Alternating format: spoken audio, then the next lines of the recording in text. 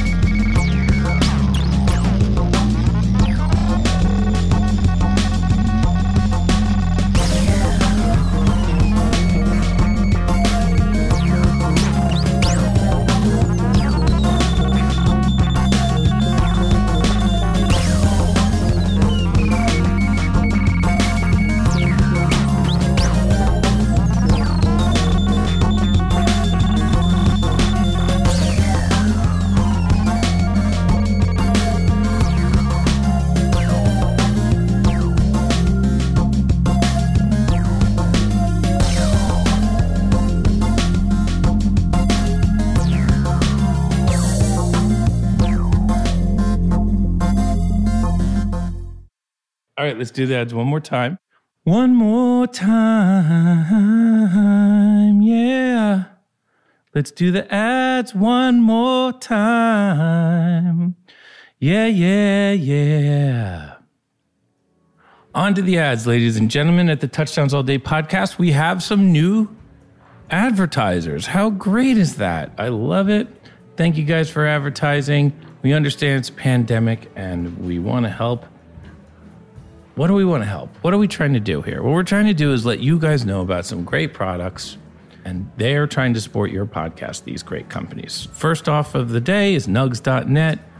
You guys know Nugs.net. They feature over 15,000 shows from your favorite bands, hundreds of shows from the Disco Biscuits and other rad artists. Plus, there's a growing collection of full HD videos. So check it out for free for 30 days, Nugs.net/touchdowns.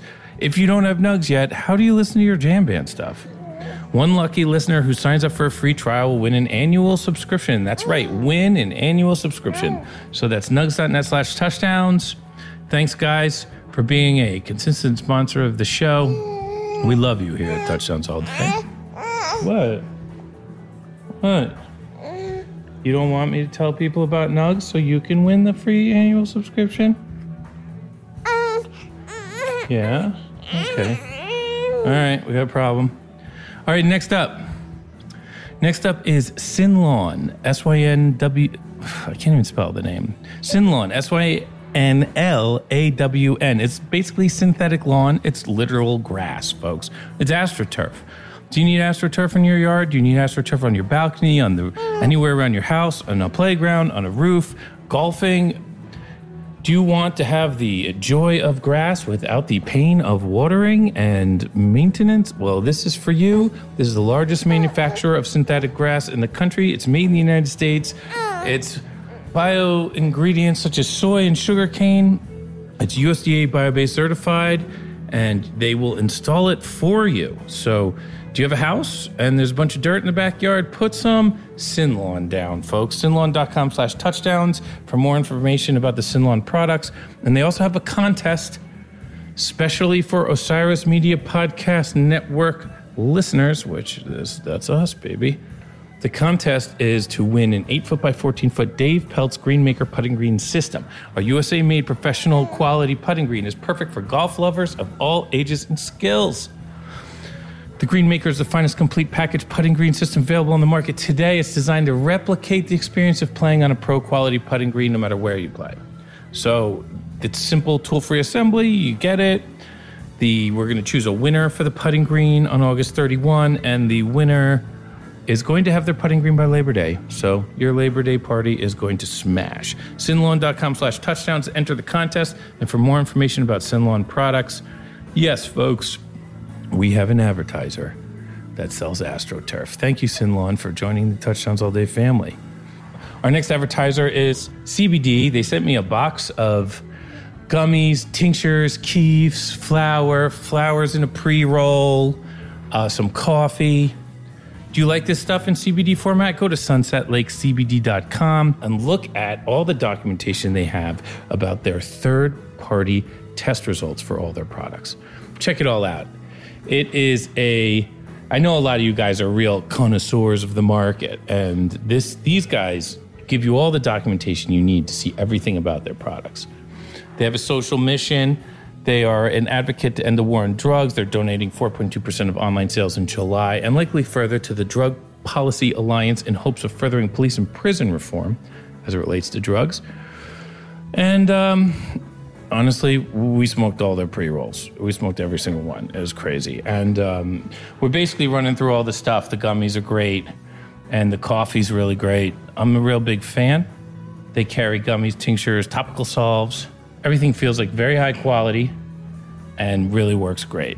But the pre-rolls are my favorite. So if you like pre-rolls, this is your spot. So go ahead. It's at Sunset Lake Farm on Instagram, and it's sunsetlakecbd.com. Use the promo code Touchdowns for 15% off for all of my listeners. Thank you, guys, and let's hop in. I don't know. It's hard to speak for other people. I mean, I know. Speak for you. Yeah, that's the only that I was going to say. That's the only person I can speak for. I felt very strongly about the music that we were making. I felt two things. One, I was hugely in support of what we were doing musically, especially some of the stuff that you were doing. And then also, I really got off on, being like a drummer DJ and playing that kind of like psychedelic, like really minimalist stuff that we played. I really, really enjoyed it viscerally. That was like something that really I got off on. Like I loved improvising. I loved the like getting way out with all of us. And I loved playing like a simple groove really well, like hitting the pocket, which is what I kind of got from Mark's music. And so I just really was into what we were doing at that point. And then to have like bigger crowds at the same time and me like kind of turning it up and down, I really felt like I was like muting things, like I would take the kick out, the hi-hat out. I really felt like I was like kind of like a puppet master in a way. And of your own drumming? Of the whole band. Like when it was really working, like I felt like I was controlling the whole band. Like, but not really controlling, just like, kind of like a conduit for what the audience heard. Like I really felt like a mixing board for like the band was going through me and I was modulating the energy of what people heard. That's really like the best points. I think that's how I felt about it. So give me an example of something that you would do to exert some kind of DJ-like control over the band. Easy. I mean, so many little things. Like when the band was fixed, there was nothing I could do. When the band was fixed, it was a launch pad to like some kind of release or the next song or the program set list. So then there was nothing. When we were that's an extreme case, but if you think about the band as being entirely fixed or entirely open, like if the band was entirely fixed, I was just a drummer. If the band's entirely open, then it was just like it might not go anywhere. But in the good situation, where in the middle, it was like we'd get into like some jam section of whatever the hell song. There was always a jam section, and we'd jettison like the changes pretty quick, and everybody'd be super loose, and you could feel everybody get super loose. And we'd be like and I would just hit the hi-hat. or just hit it like, and I hit it really hard and forward. And if I hit it really hard and forward, it'd get really dark and really trance, and I'd stop playing anything. And there was a lot of times in those jams when I felt everybody was loose and willing to go dark, where I would just not play any drums other than the kick drum and just go. No hi-hat, no anything. And that was like a great feeling, because then the band would line up, it'd be like soldier hands. Everybody would line up rhythmically and hear that forward, just kick drum, nothing else. Not playing. I had this kit with all these, not that many drums, but like nothing, just that kick, and like it would just be on, No snare. No snare, nothing. Like you go back and listen to those shows in the beginning of those jams, and sometimes they're just like when I'm feeling loose, maybe I had a couple to drink, maybe someone in the band had some kind of substance that was leading us to be open, but for whatever reason, or maybe we were just getting along well, we were like more open than closed, just to put it. Just playing the kick was the greatest thing, because it's just like boiled down to an essence of what we were doing at the beginning of the jam. Limitless, at that point. You could really go anywhere. Invariably, one of us would kind of fuck it up and like put us into a corner, and then we'd get out of it. We'd get out of it, and then we'd go rock band, or we'd go, like super psychedelic, or we go weird Medeski and Martin Wood, like Dead End, like rhythmic, like everybody on weird atonal tapping or whatever the hell it was. But the beginning of those things, like the simplest, like feeling that, like that forward just kick drum. And then sometimes it would be like, you feel the audience dancing in that way, and then you just add a little house skip on the hi-hat, like a little syncopation, right? Tiny little skip on the hi-hat with that same bass drum, and the whole thing becomes like Euro Miami, like in 1 second. And like everybody's in a Miami Beach, and Aaron hears that, like in the best situation, Aaron hears that and goes immediately to the Rhodes. You know what I mean? It gets like a little jazz, like suspended thing going on. Or you get like a little rhythmic comping thing, or Mark gets like a little like slappy, kind of thing, and it goes from being dark trance to being more Miami Beach. Right. So a lot of those little moves. Those are just two examples, but like a lot of those moves are what I mean when it's like I felt like I was like controlling, and that's like a self-centered view of like the Biscuit universe. But that was like a fun feeling, and for a while I felt like that was my job. I mean, that's an authentic take. I feel like that was your job too, frankly. Like I felt like when you would go to that beat that really I've never heard any other drummer do, which is like both cymbals and a kick. Yeah. But you're not playing it to like slow us down. You're playing it to lift us up. Right. Which I never hear anybody do. That's a good point. So that beat, that's kick drum, that's just kick drum, and then you need to do some kind of build up. But if you put in the snare drum, like, that's a closed move. You know what I mean? I always used to think of it in terms of like open and close. So like, and what do you mean by that? Snare drum. So going to the snare drum like closes off like the trance psychedelic part of it. Going to the snare drum is something that's hard to go back from. And so consequently I had 3 snare drums, an electric one, a tiny one, and a big one. And like once you go to it, and so oftentimes I would go to it way too early because I'd just be overzealous. Like you just come too early. You go to the snare drum and the band will launch and you become a little bit more close, and that could be a great piece of music. But when you go to the snare drum, that's kind of it. You can't go back. Right. So if you want to do a build, like you have those like the wash on the cymbals while you're still on the kick, it allows you to do like a little bit of an energy rise, tell the band something, or reciprocate, feel something from the band without going through the snare drum. Because going through the snare drum, once you finally go to the snare drum, then you're just that one step closer to being a rock and roll drum. Right. Unless you go to the E drum, do you still feel the same way about the E drum? I don't know. The E drums never worked that well. Maybe it was just the era. I always wanted them, and they always sounded good in my ears. But when I go back and listen to the shows, it never was on the same level as the analog snare and drums. It just never. I don't think we had the technology right back then, or maybe I wasn't nerdy enough to figure it out. Well, it's hard for the people who are mixing it because the snare drum sometimes is so loud in the room that it mixes itself.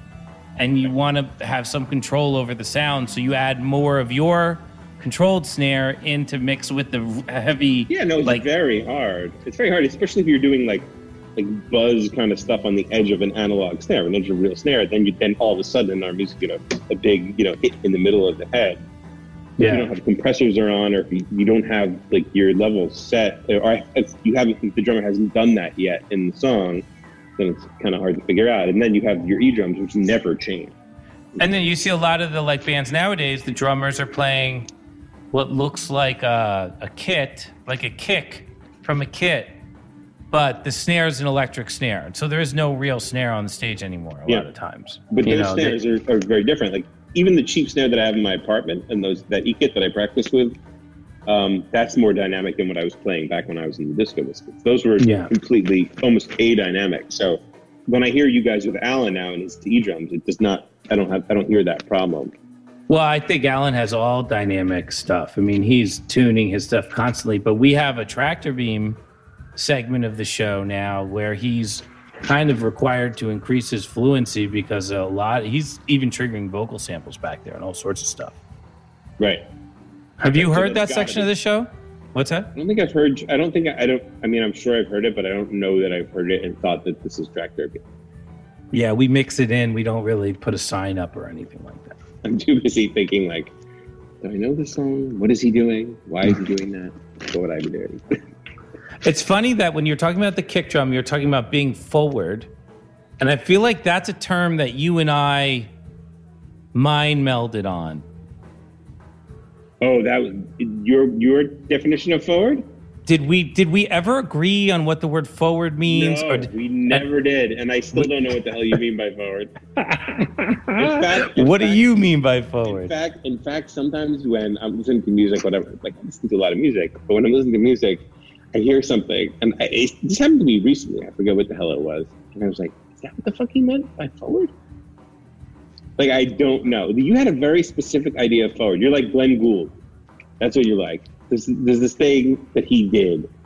Glenn Gould was the pianist, the Canadian pianist, right? Who played Bach. But a couple years ago, I sent this to you. He played Bach famously than anybody else. Yeah. So his Goldberg variations, like I listen to all the time, and here's a guy so nerdy. Is not even nerdy. He is all heart. Like he is such a savant when it comes to Bach that his brain isn't even turned on. Like that's how good automatically he is. So he's the rare person who can play technically challenging music like that and turn his brain off because he's so perfect at it, and you then can approach that rigid music with the level of heart that it deserves, which you can only think about once you are so good at playing it perfectly, right?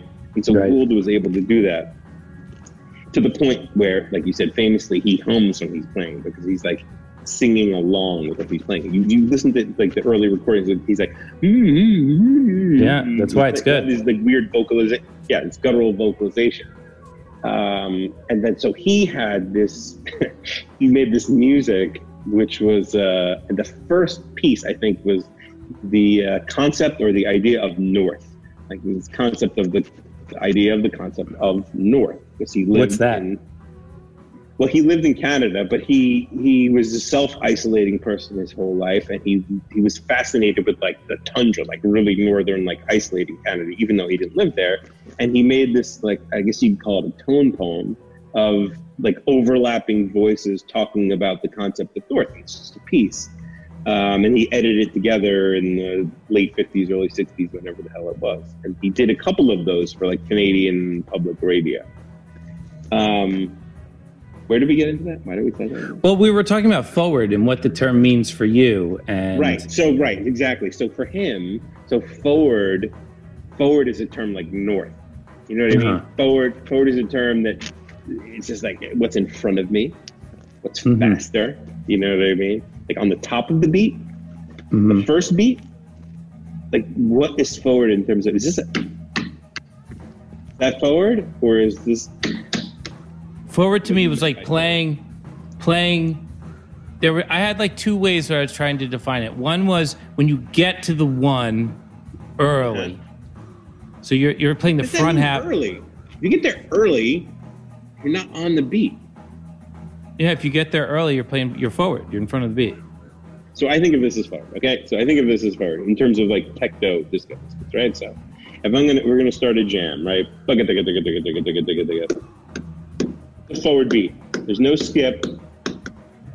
All leading up to that one. It's like a bunch of like football players piling on that one. That means, right? It's just like you want to just go, right? And then the kick drum could be doing the same thing.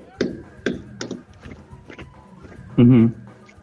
That doesn't seem as forward to me. That's a little more behind because I'm emphasizing, I'm laying back. And to me, that like forward translates into the way that the band would play versus behind. I think we're talking about the same thing. Like if you're playing the of the one E and a two E and you're playing one ba-da, that to me feels very forward. You know, and then if you're playing one E and or one E and two and three and four and five, and that would be behind the beat a little bit. But I always felt like you were looking for something that was not a beat subdivision. You were looking for something that was a feel. Yes, like a quickness in the music. Like get forward, get it in front of it. Be first. Right. You know what I mean? I don't know if it really applied to the drums as much as it applied to the melodies and the movement of the music. I think it was a concept. I think it was a concept that we were chasing that has no real definition. I think it was like a limit. I think it was as N approaches forward. What does Johnny mean? I don't know what that was. It's funny that you used the term though. I don't use that term anymore. I haven't used that term in a long time. I guess we weren't understanding you. It was super confusing for everyone. But I mean, I would think sound one would be forward. You know, that feels very forward to me. Forward. It was written on a computer. It's very forward. Yeah, it's easy to be forward on a computer. You know what I mean? It's all like very. Yeah, it's easy to do that on a computer. It's much harder to do that with a bunch of musicians who kind of want to lay into everything and groove. And you still want to maintain that aggressive posture in the music while everybody wants to like chill out and groove. What I learned is that you can do both. It's better if you do. Like if you try and stay way in front of everything, it's classical and it's cool, but nowadays where the grooves are so important and the sound systems are so big and stuff like that, you kind of want to groove on everything. It's also fun. Yeah. Like laying back and grooving is also fun, but not always so. I don't know, when was the last time like a whole bunch of like 20,000 people got together to jam to like a funk band? All the time. Lettuce is huge. They sell at Red Rocks all the time. But that's not 50,000 people. You know, I get what you're saying. Like, you need a certain amount of I mean, you know, hip hop is that. Hip hop is that right now. Jay-Z did that all year last year. He did a stadium tour, R&B and hip hop. I mean, look, Kenny Chesney's doing stadiums, and that's country music. It's a totally different crowd. Different vibe, but and it's very much more singer-songwriter, sing-along stuff, big choruses, no groove at all, really. I mean, there's a little groove to it, but it's more about like singing along and like throwing your cares away. It's like modern Jimmy Buffett. You ever listen to Kenny Chesney? No, who's Kenny Chesney? He's a huge country star. I don't know how I got tickets to stand on his stage at Giant Stadium. I don't know. I don't know how that happened. I think Joe Mo got them for me. I thought it was great. I mean, I was with a bunch of people. They were all singing along. Everybody's having a great time. I'm not judging other artists at the show. You know, I don't care. Did you see the Post Malone Nirvana cover set? I saw Howard Stern talk about it, which is just unbelievable. But I didn't see that. I saw Howard Stern talk about it too, and then the next day I listened to the whole thing because Howard told me to, which is how I learned about a lot of things, which is weird because I'm learning it from like a 70-year-old Jewish guy who's quarantined in his Hamptons house. I know, seriously. He's right. Gets his food like airdropped by a helicopter and then disinfected. Right. 9 hours watching his raspberries. But it was great. It was great. Yeah, I mean, he's good, man. A buddy of mine played drums with him before he was Post Malone, before that Rockstar song came out. And he said that Post used to play guitar and sing in the band, and my buddy Elmo played drums. And, he said it was a pretty cool band. It's just LA bands like come and go like the wind, Right. They make a band together, it's gone. So how did Post Malone go from that to being like this like emo hip hop amazing guy who then That one song, the song, the la la la la la la, taking pillies like a rock star, taking pillies like a rock star. That song was huge. That song was huge. Yeah, it was big, but that was it. That made him Post Malone. Yeah, for sure. I mean, look, he had other hits after that. I don't think that's even his biggest hit, but that's the different. That's the one hit that then puts him. His next album is now the Billboard's like, okay, what's the chart song? Like, what the radio stations are like, which song are we playing of your album? Right. Like they don't call artists and say that until you have that one song. And I think that Rockstar song was an interesting song because, people didn't know who he was, and on the radio, it could have been anybody who made that song. I mean, it could have been.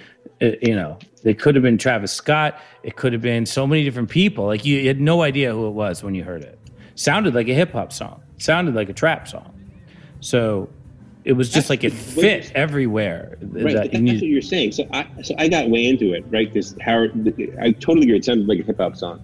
Howard said that he heard this guy Post Malone. He doesn't know, and I was like, I've been hearing about Post Malone. I kind of like know that song, a couple songs that he sings. Like, that's weird that he's doing Nirvana. I don't know too much about it. I'll go watch it. And then, like normal, I got into a YouTube hole with Post Malone. And there was he does this round of morning shows. And there's this morning show or internet show, which everybody will probably know. I don't even know what it's called. It's two skinny dudes. One guy has a beard. One guy is more swarthy. And it's like a family feud of rap styles. It's like Beastie Boys, Snoop Dogg, Dr. Dre, some other, I don't know. I don't know enough rappers. There's more styles of rap that have happened after I knew about hip-hop that exist that are listed, and one of them is Post Malone.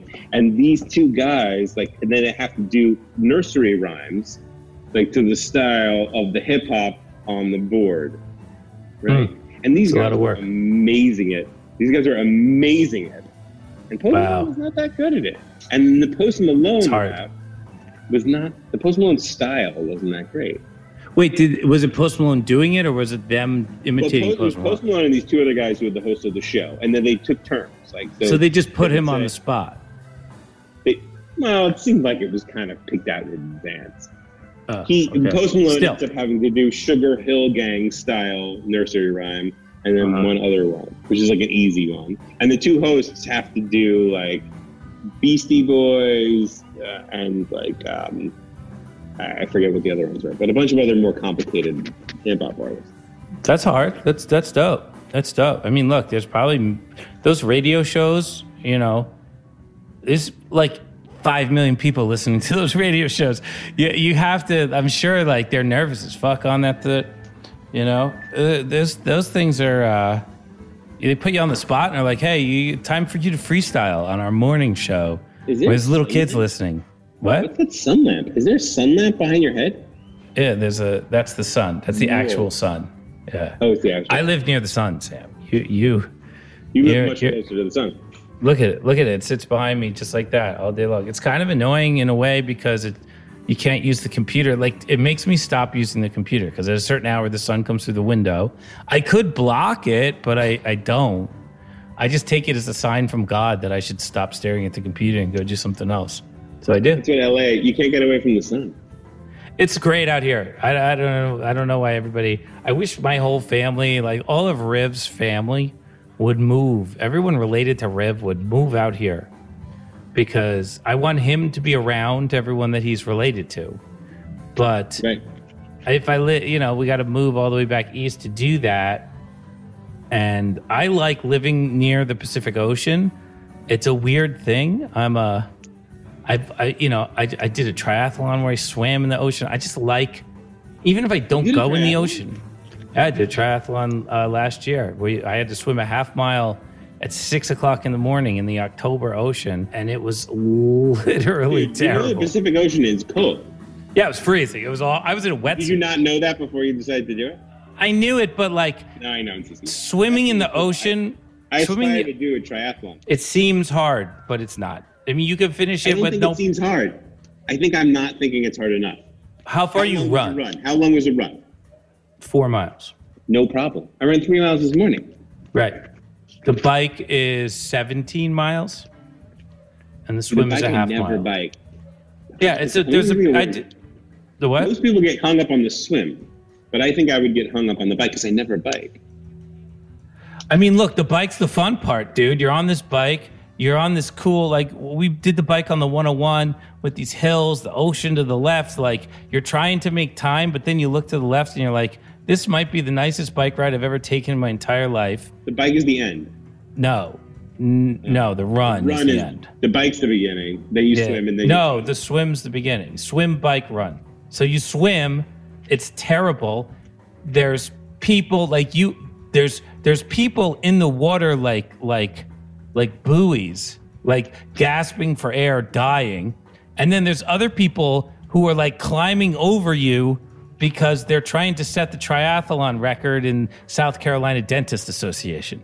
So you have to like, and I'm in the middle, like I'm association. Yeah, there's some people out there who like really want to do well. No joke. There's people who like really care about the triathlon time. And then there's people who are about like literally dying. They need to get pulled out of the water. And you have to swim through all that. And it's freezing. It's 6 a.m. and you're tired. And why did you sign up for this type of thing?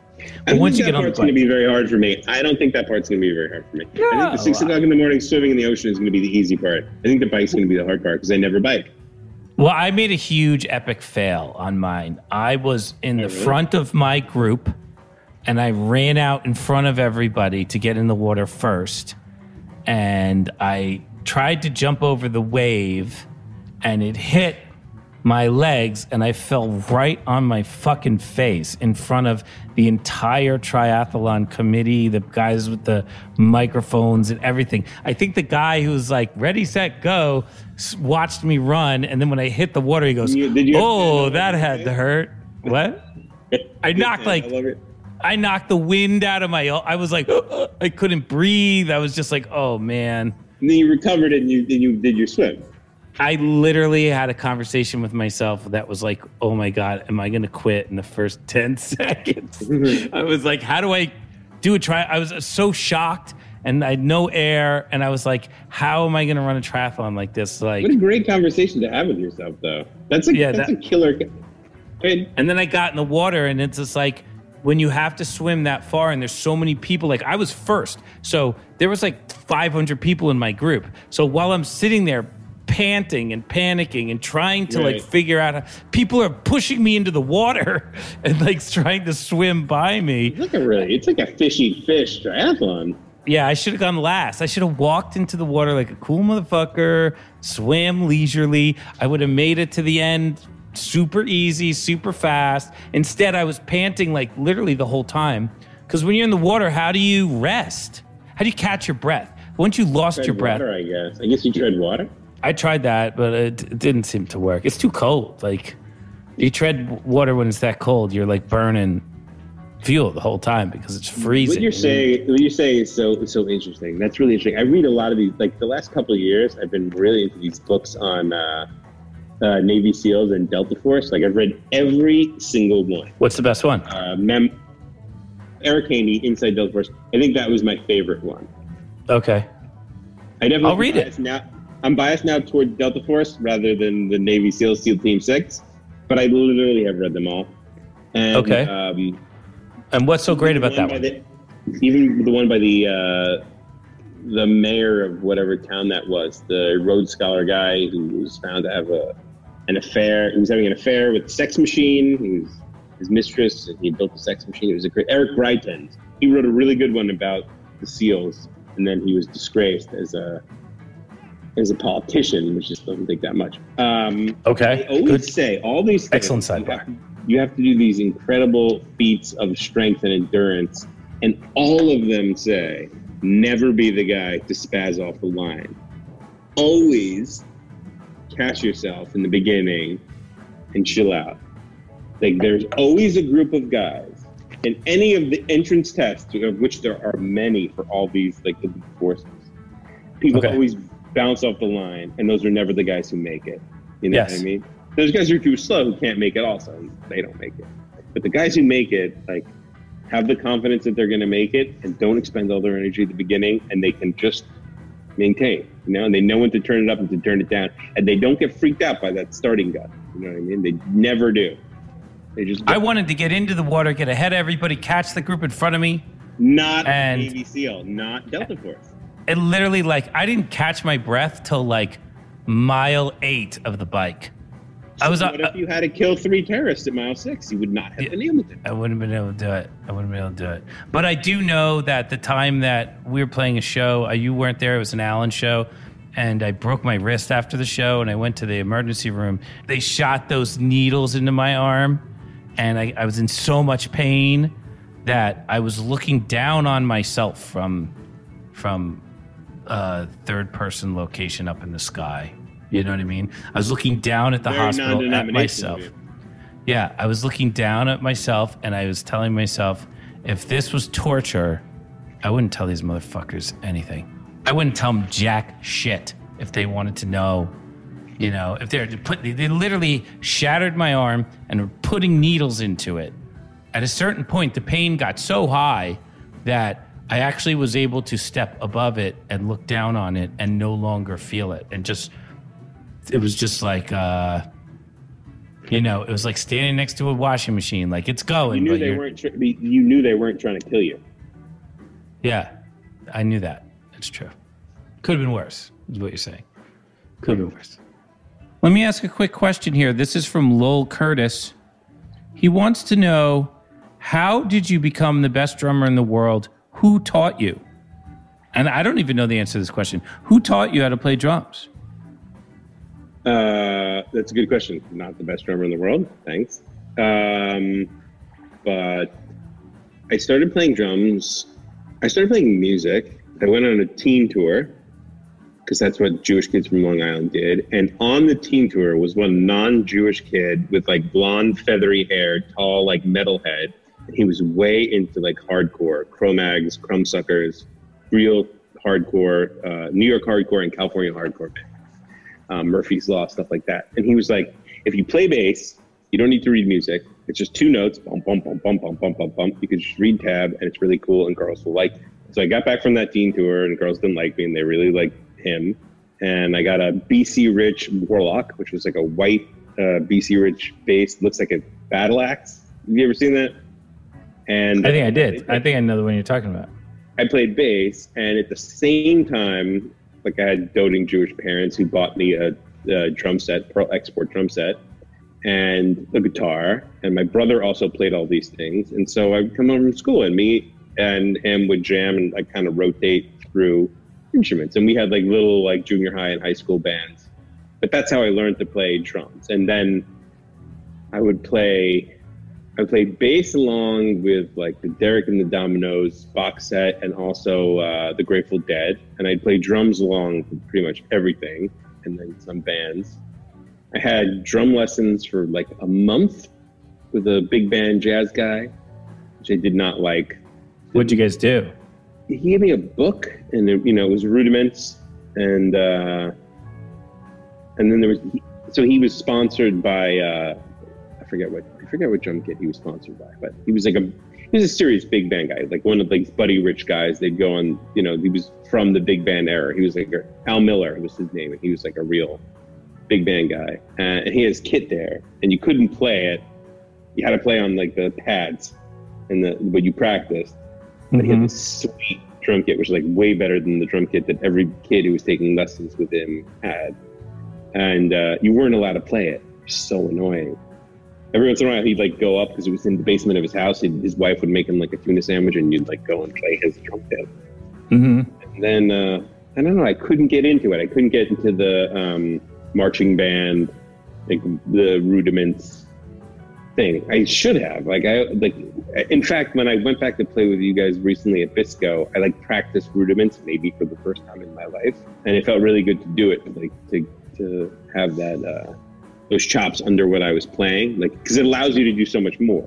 You can hear stuff, and you could say you can hear anything, but you can't hear stuff that you don't even have any ability to play. So once you start practicing stuff like that, you're able to hear more things and play more things.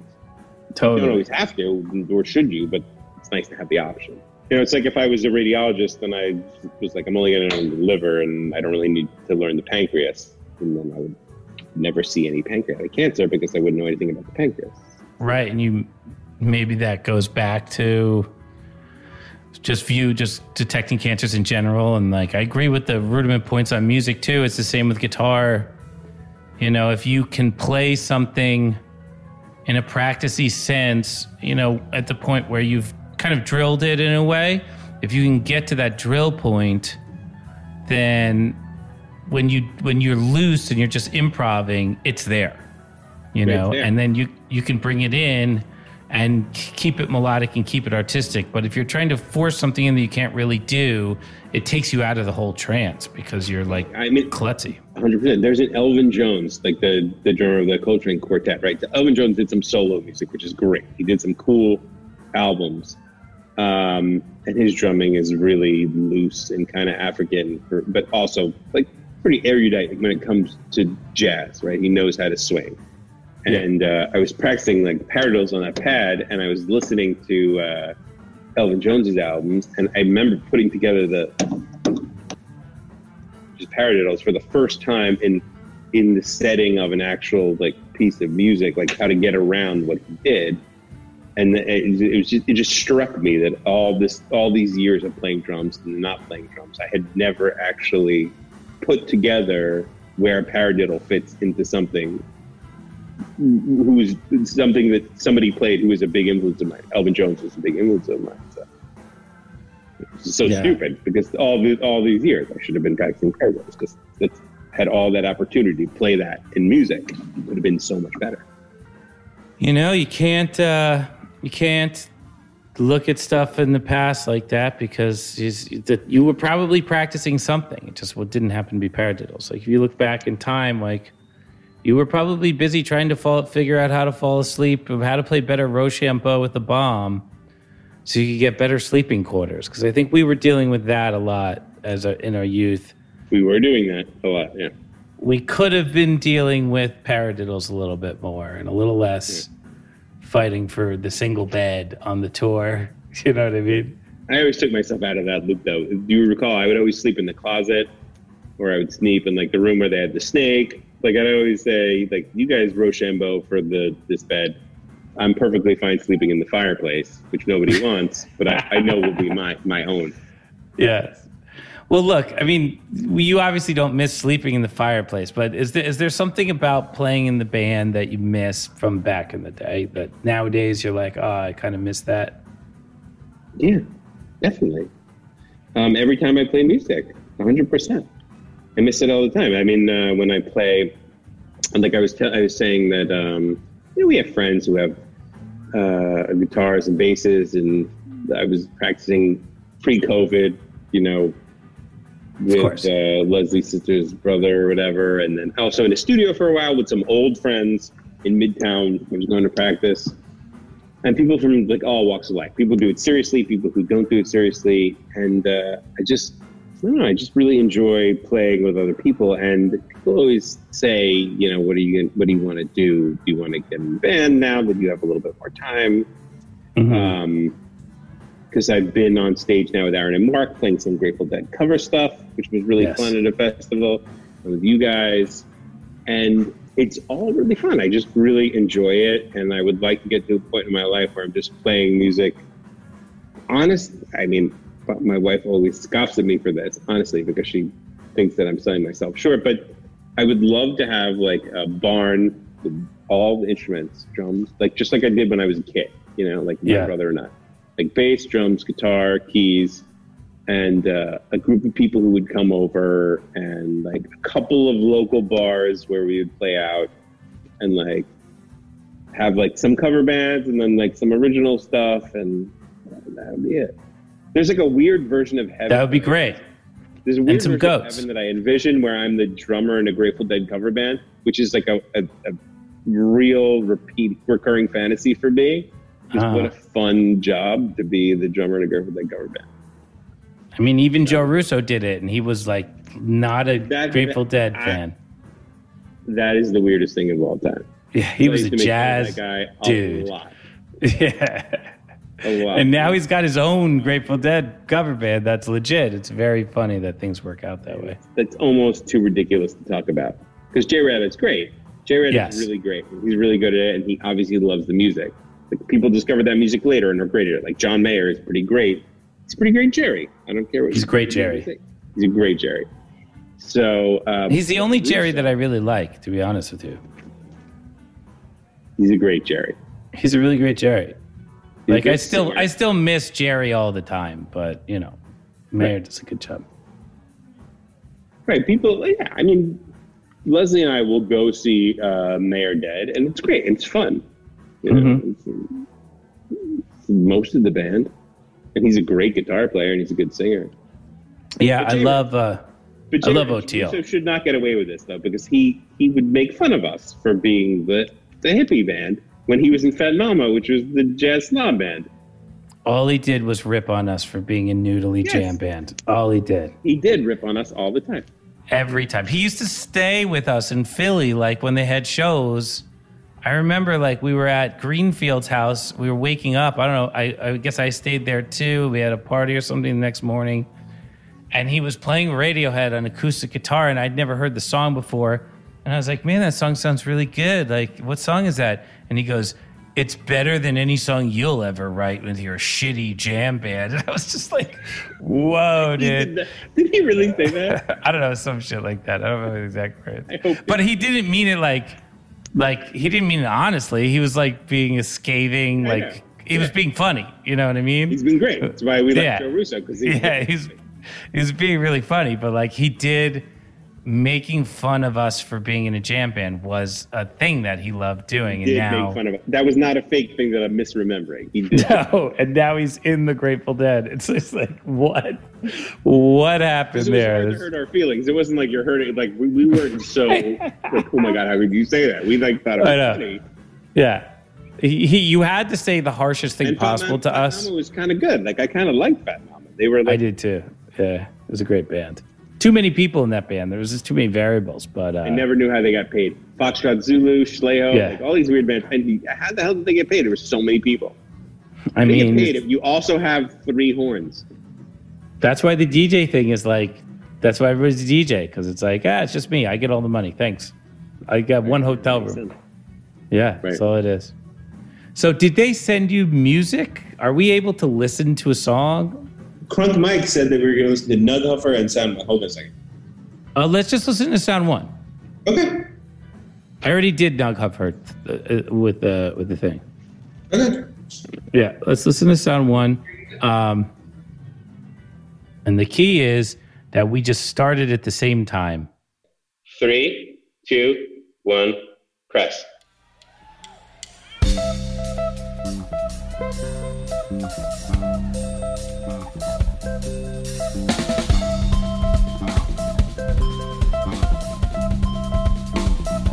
We're not talking about things on like a micro beat level. We're talking like we're talking about the music, how it makes you feel, like, and what you're thinking at the time. We don't need to be perfectly in sync. You know what I mean?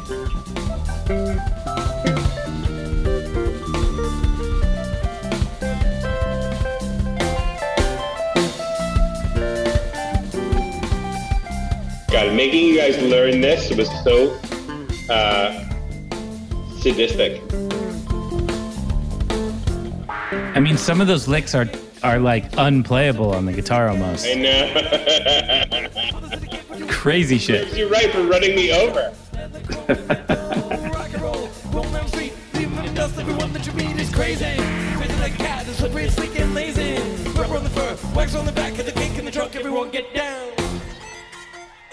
It really speaks to music, though. Here, let's listen to see how we play it real quick.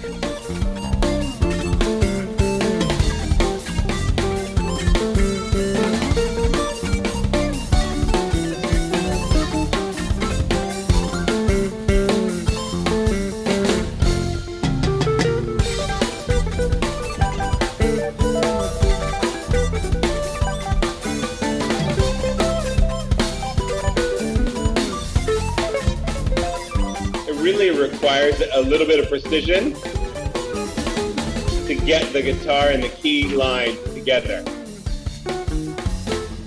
A lot of precision. This part's great. Yeah, it's the best part.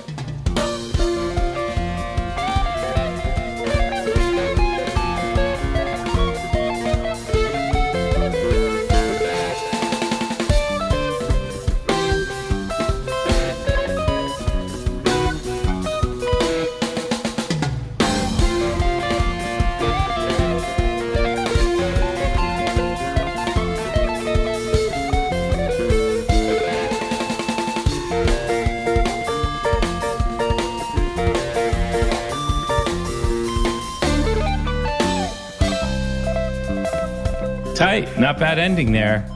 Yeah, it was pretty good. You know, we played it pretty flawless. There's a couple spots, but you know, we probably just it's different than being in a band where you play this stuff every night. You know, like this level of technical precision has to be on call at a random point in time in the future. You know. Like this song takes for practice. It's like it's all sorts of stuff that you don't get a chance to practice, and then it's on the set list suddenly, and you're like, oh, how sweet is that? And then you got to go up and play it. I always kind of felt that I never really cared how hard it was to play because you ran over my foot, and it was such a big deal that I felt like I delivered on your request, and you should just have to play it. That's why I learned it. I agree with you 100%. You know, Aaron had to learn it too, and he was not really part of that. So. Yeah, well, you know, it's called being in a band. But I never complained about learning it. I mean, there's some insane stuff in there. You definitely did not. You took your lumps. Yeah, that was it. That was what it was. Musical punishment is always always makes sense to me. In this case, I mean, I guess you drive over somebody's foot. You know, that was nice. I mean, I also knocked Aaron's keyboard over, and he didn't make me learn something really hard on guitar. He just yelled at me for 5 years about it. So that happened too. So whatever. This is a good jam though. I like where this is going.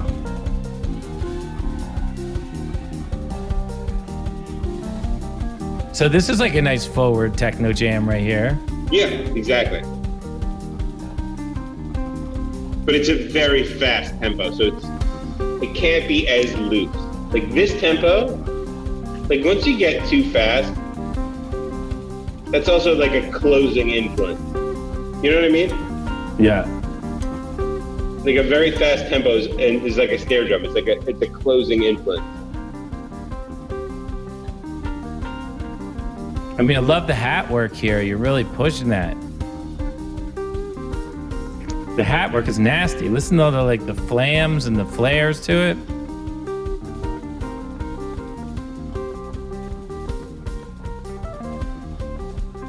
I mean, you can't program a hat that's that expressive and yet that tight, you know? Here we're kind of pushing on that, like, kind of subtle, bam, bam, bam, bam, bam, bam, bam, bam. I'm trying to, like, soften that a little bit and make it like a tranceable subdivision beat. You know what I mean? It's like kind of trying to open that a little bit. And Aaron is complying right there.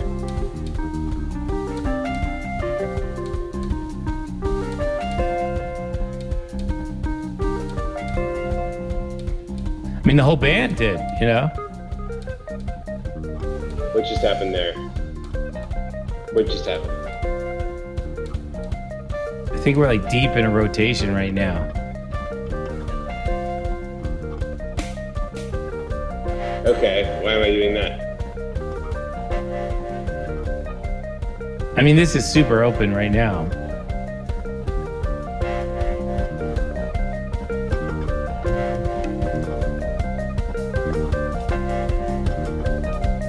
Yeah.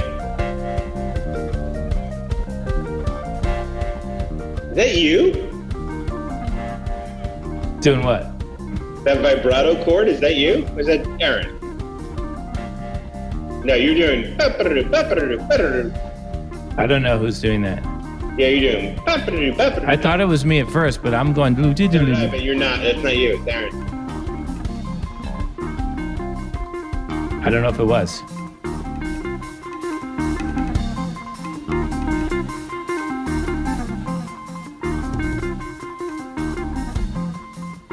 I mean, listen to this. No kick drum at all. We're playing. Because I'm frustrated. I can tell that I'm frustrated. Is that why you would pull the kick there?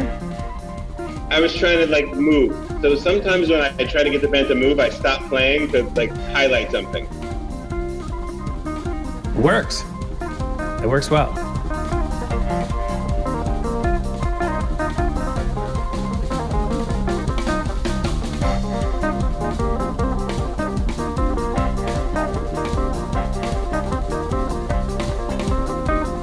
See, I'm not being that patient. So I'm frustrated for something real or imagined right here. It's not terrible. Well, it's just we're playing a lot of notes. I mean, it's like you might have a mix where the notes that we're playing don't sound good in your mix, but in my mix, they may be mixed in a way that sounds perfect. You know what I mean? Yeah, it sounds good. No, it sounds good, but I hear what I'm doing, and I know that I'm moving through changes faster. Like, yeah. Like, that was like a heavy fill.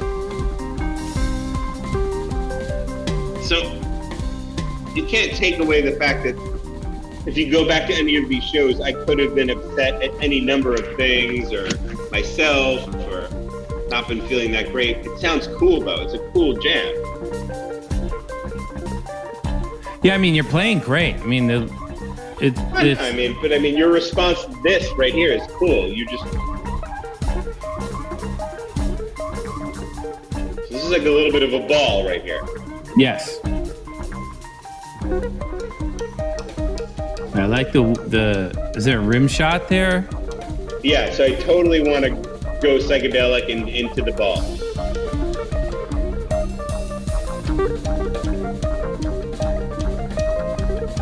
And that's forward. Hear that? Yeah, Mark's bass line is super forward here. Yeah. So he responded to that. Yeah. I responded to him. Hard to say.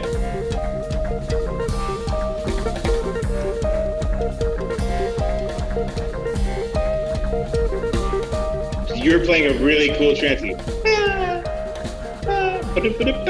That's sort of the really cool trancey line. Now I'm playing one of those guitar lines that like is a natural hand motion. It's like a flick of the wrist almost. Right. It's just, you can repeat it all day long and it's very smooth and it's just that moment. There's me and my tiny drums trying to do like Steve Perkins. Totally.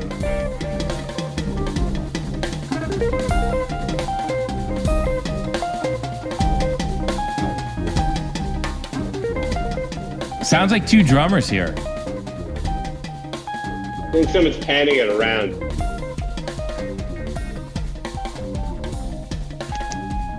I mean, what a tribal beat, though.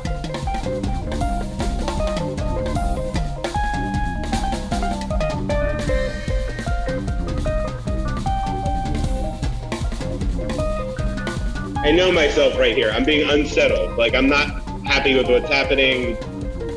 Like, I feel like I'm not being patient enough. Something's happening with me.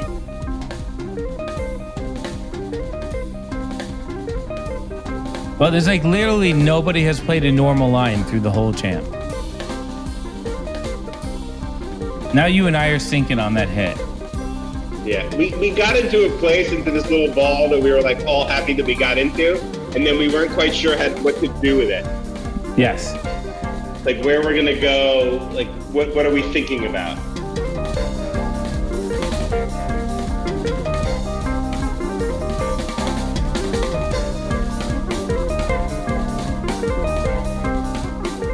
Aaron and Mark are playing kind of a nice supporting role right now for what you and I are trying to figure out, I feel like. That's how I hear this.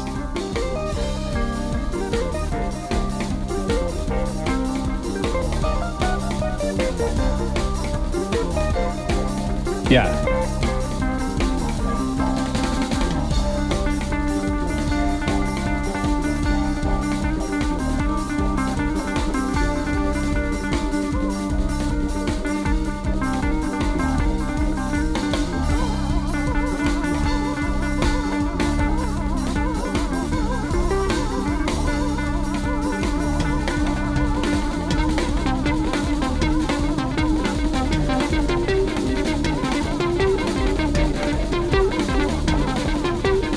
Guitar synth craziness. I love it. What's happening here?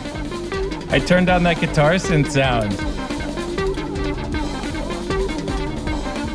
I mean, this is a crazy ball right here.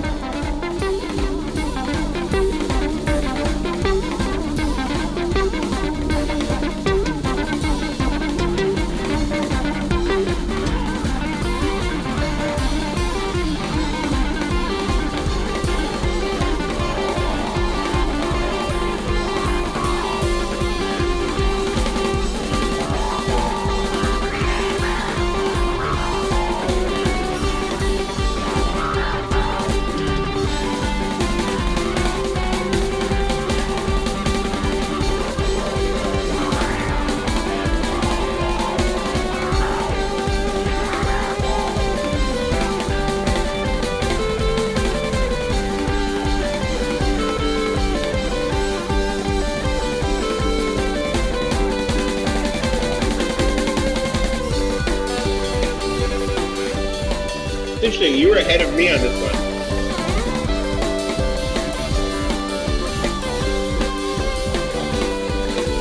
I think I could have dropped him. I feel like mostly Mark and I were at the top of the jam before you, most times.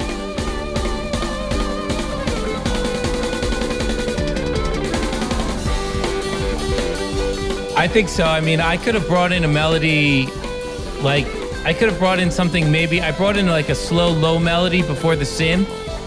I could have brought in a little bit of a higher melody. In some kind of anthole.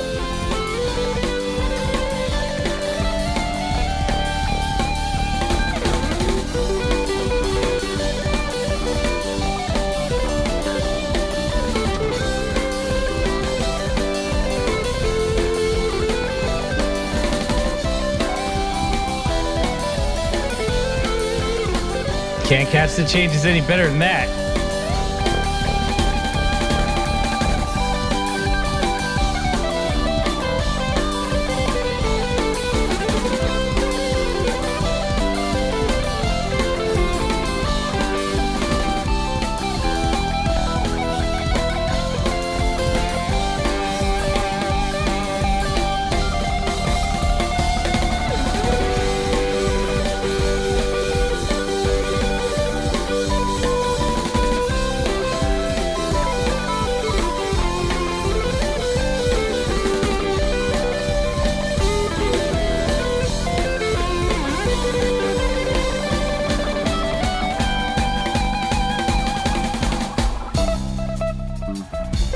We don't do that ending, do we?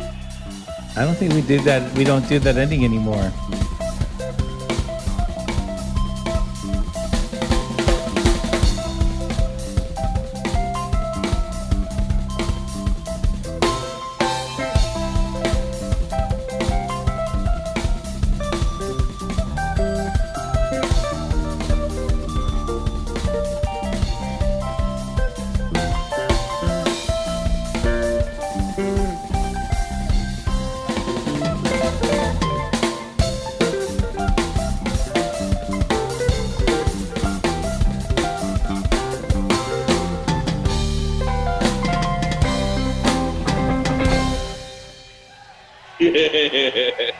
There it is. That's pretty good. There it is. I mean, hey, the musicianship by everybody was at a super high level, and we came out on top. And in the middle there, you know, we used to go so deep into those rotations. That's what happens sometimes. You get into those crazy balls in the middle of nowhere. But it did sound like you were pushing the jam into like some different trancey places, but no one in the band was playing in a trancey way. So we were always going to ball up or do something in there. I think Aaron and Mark were actually the forward-thinking people in that jam. I think I was definitely impatient. I think in that jam, I could have been much better. Yeah. Okay. I hear that. I think I was a weak link in that jam. It was a great jam, but I mean, if we have to like pick a loser, I think the loser is me. Well, we don't have to pick a loser. I don't know where you're going with this. There's no like. I mean, I guess that's just where my mind goes. I mean, we've never had a post jam pick a loser. This is a new thing that you're inventing. Maybe we should start pick a loser. I mean, I think I was a loser. I think I think we got into a cool place, instigated by me and you.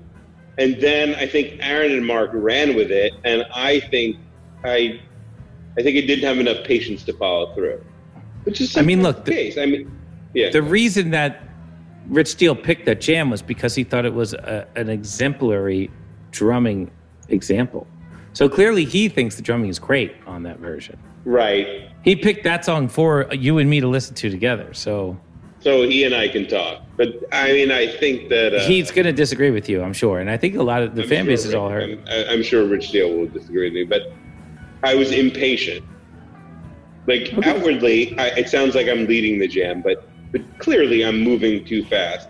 And everybody in the band is willing to listen to what I'm doing, but I can hear myself. I know when I'm impatient. And in that jam, I was being impatient.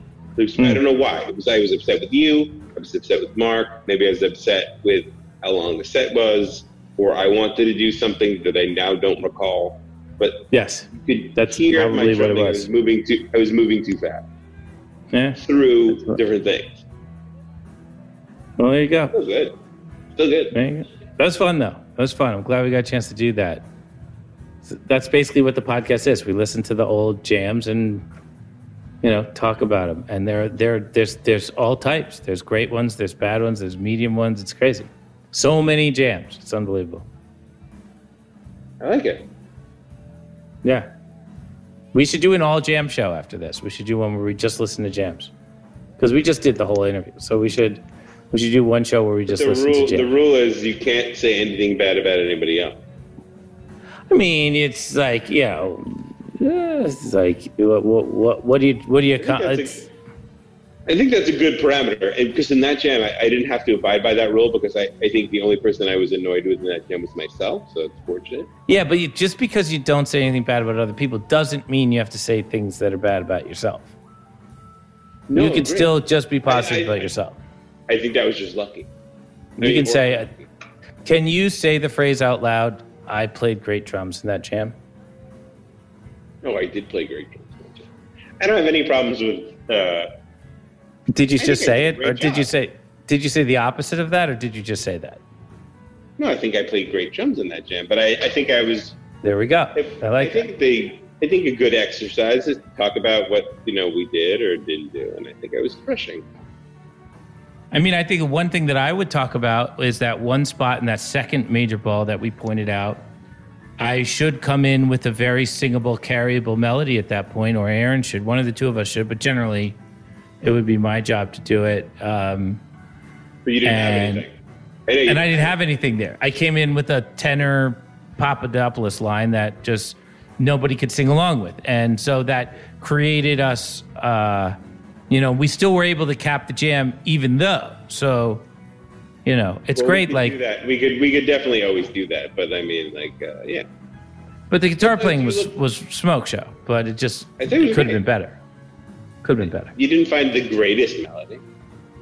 No, it was okay. It was okay. We hit the changes. I think we've always been uncomfortable in those changes. You know what I mean? And who knows where we were and what was going on. So, all right, but I got to wrap this up. I got to call it a night because it's late here. It's later for you, and you got to get up at 5:30. But this was a great interview, Sammy. Thanks for doing it. Thanks for doing it on the Zoom. Say goodbye to the podcast fans for a moment. Bye, and guys.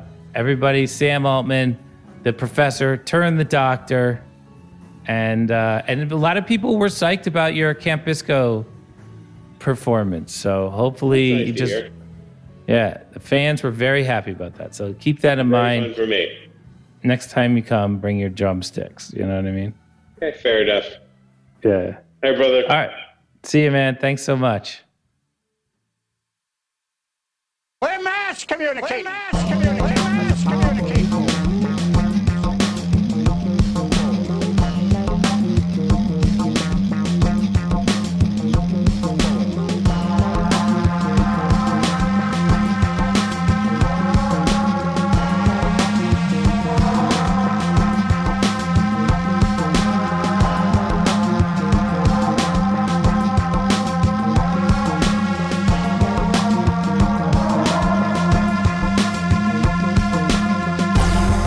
like to thank our sponsors for the show today. It's harrys.com/touchdowns. Harry's Razors, it's just a better blade, folks. Don't worry about subscriptions. You can set it to the least amount of razors per your term, and you just save a ton of money, and you get a great product. Listeners of my show can redeem their Harry's trial set at harrys.com/touchdowns. You'll get a weighted ergonomic handle for a firm grip, 5-blade razor with a lubricating strip and a trimmer blade. Gotta have the trimmer blade. Rich lathering shave gel with aloe. Go to harrys.com/touchdowns and start shaving better today. I'm still on my first Harry's blade since the last ad. I mean, I don't shave that often. I shave like 2-3 times a week, but I'm still in the first blade. So I'll tell you how the second blade is when I get to it. So go to Survivor on the header of the Touchdowns All Day website, send the video in, and off we go. Survivor Quarantine is sponsored by Bro Bible and the Osiris Podcast Network.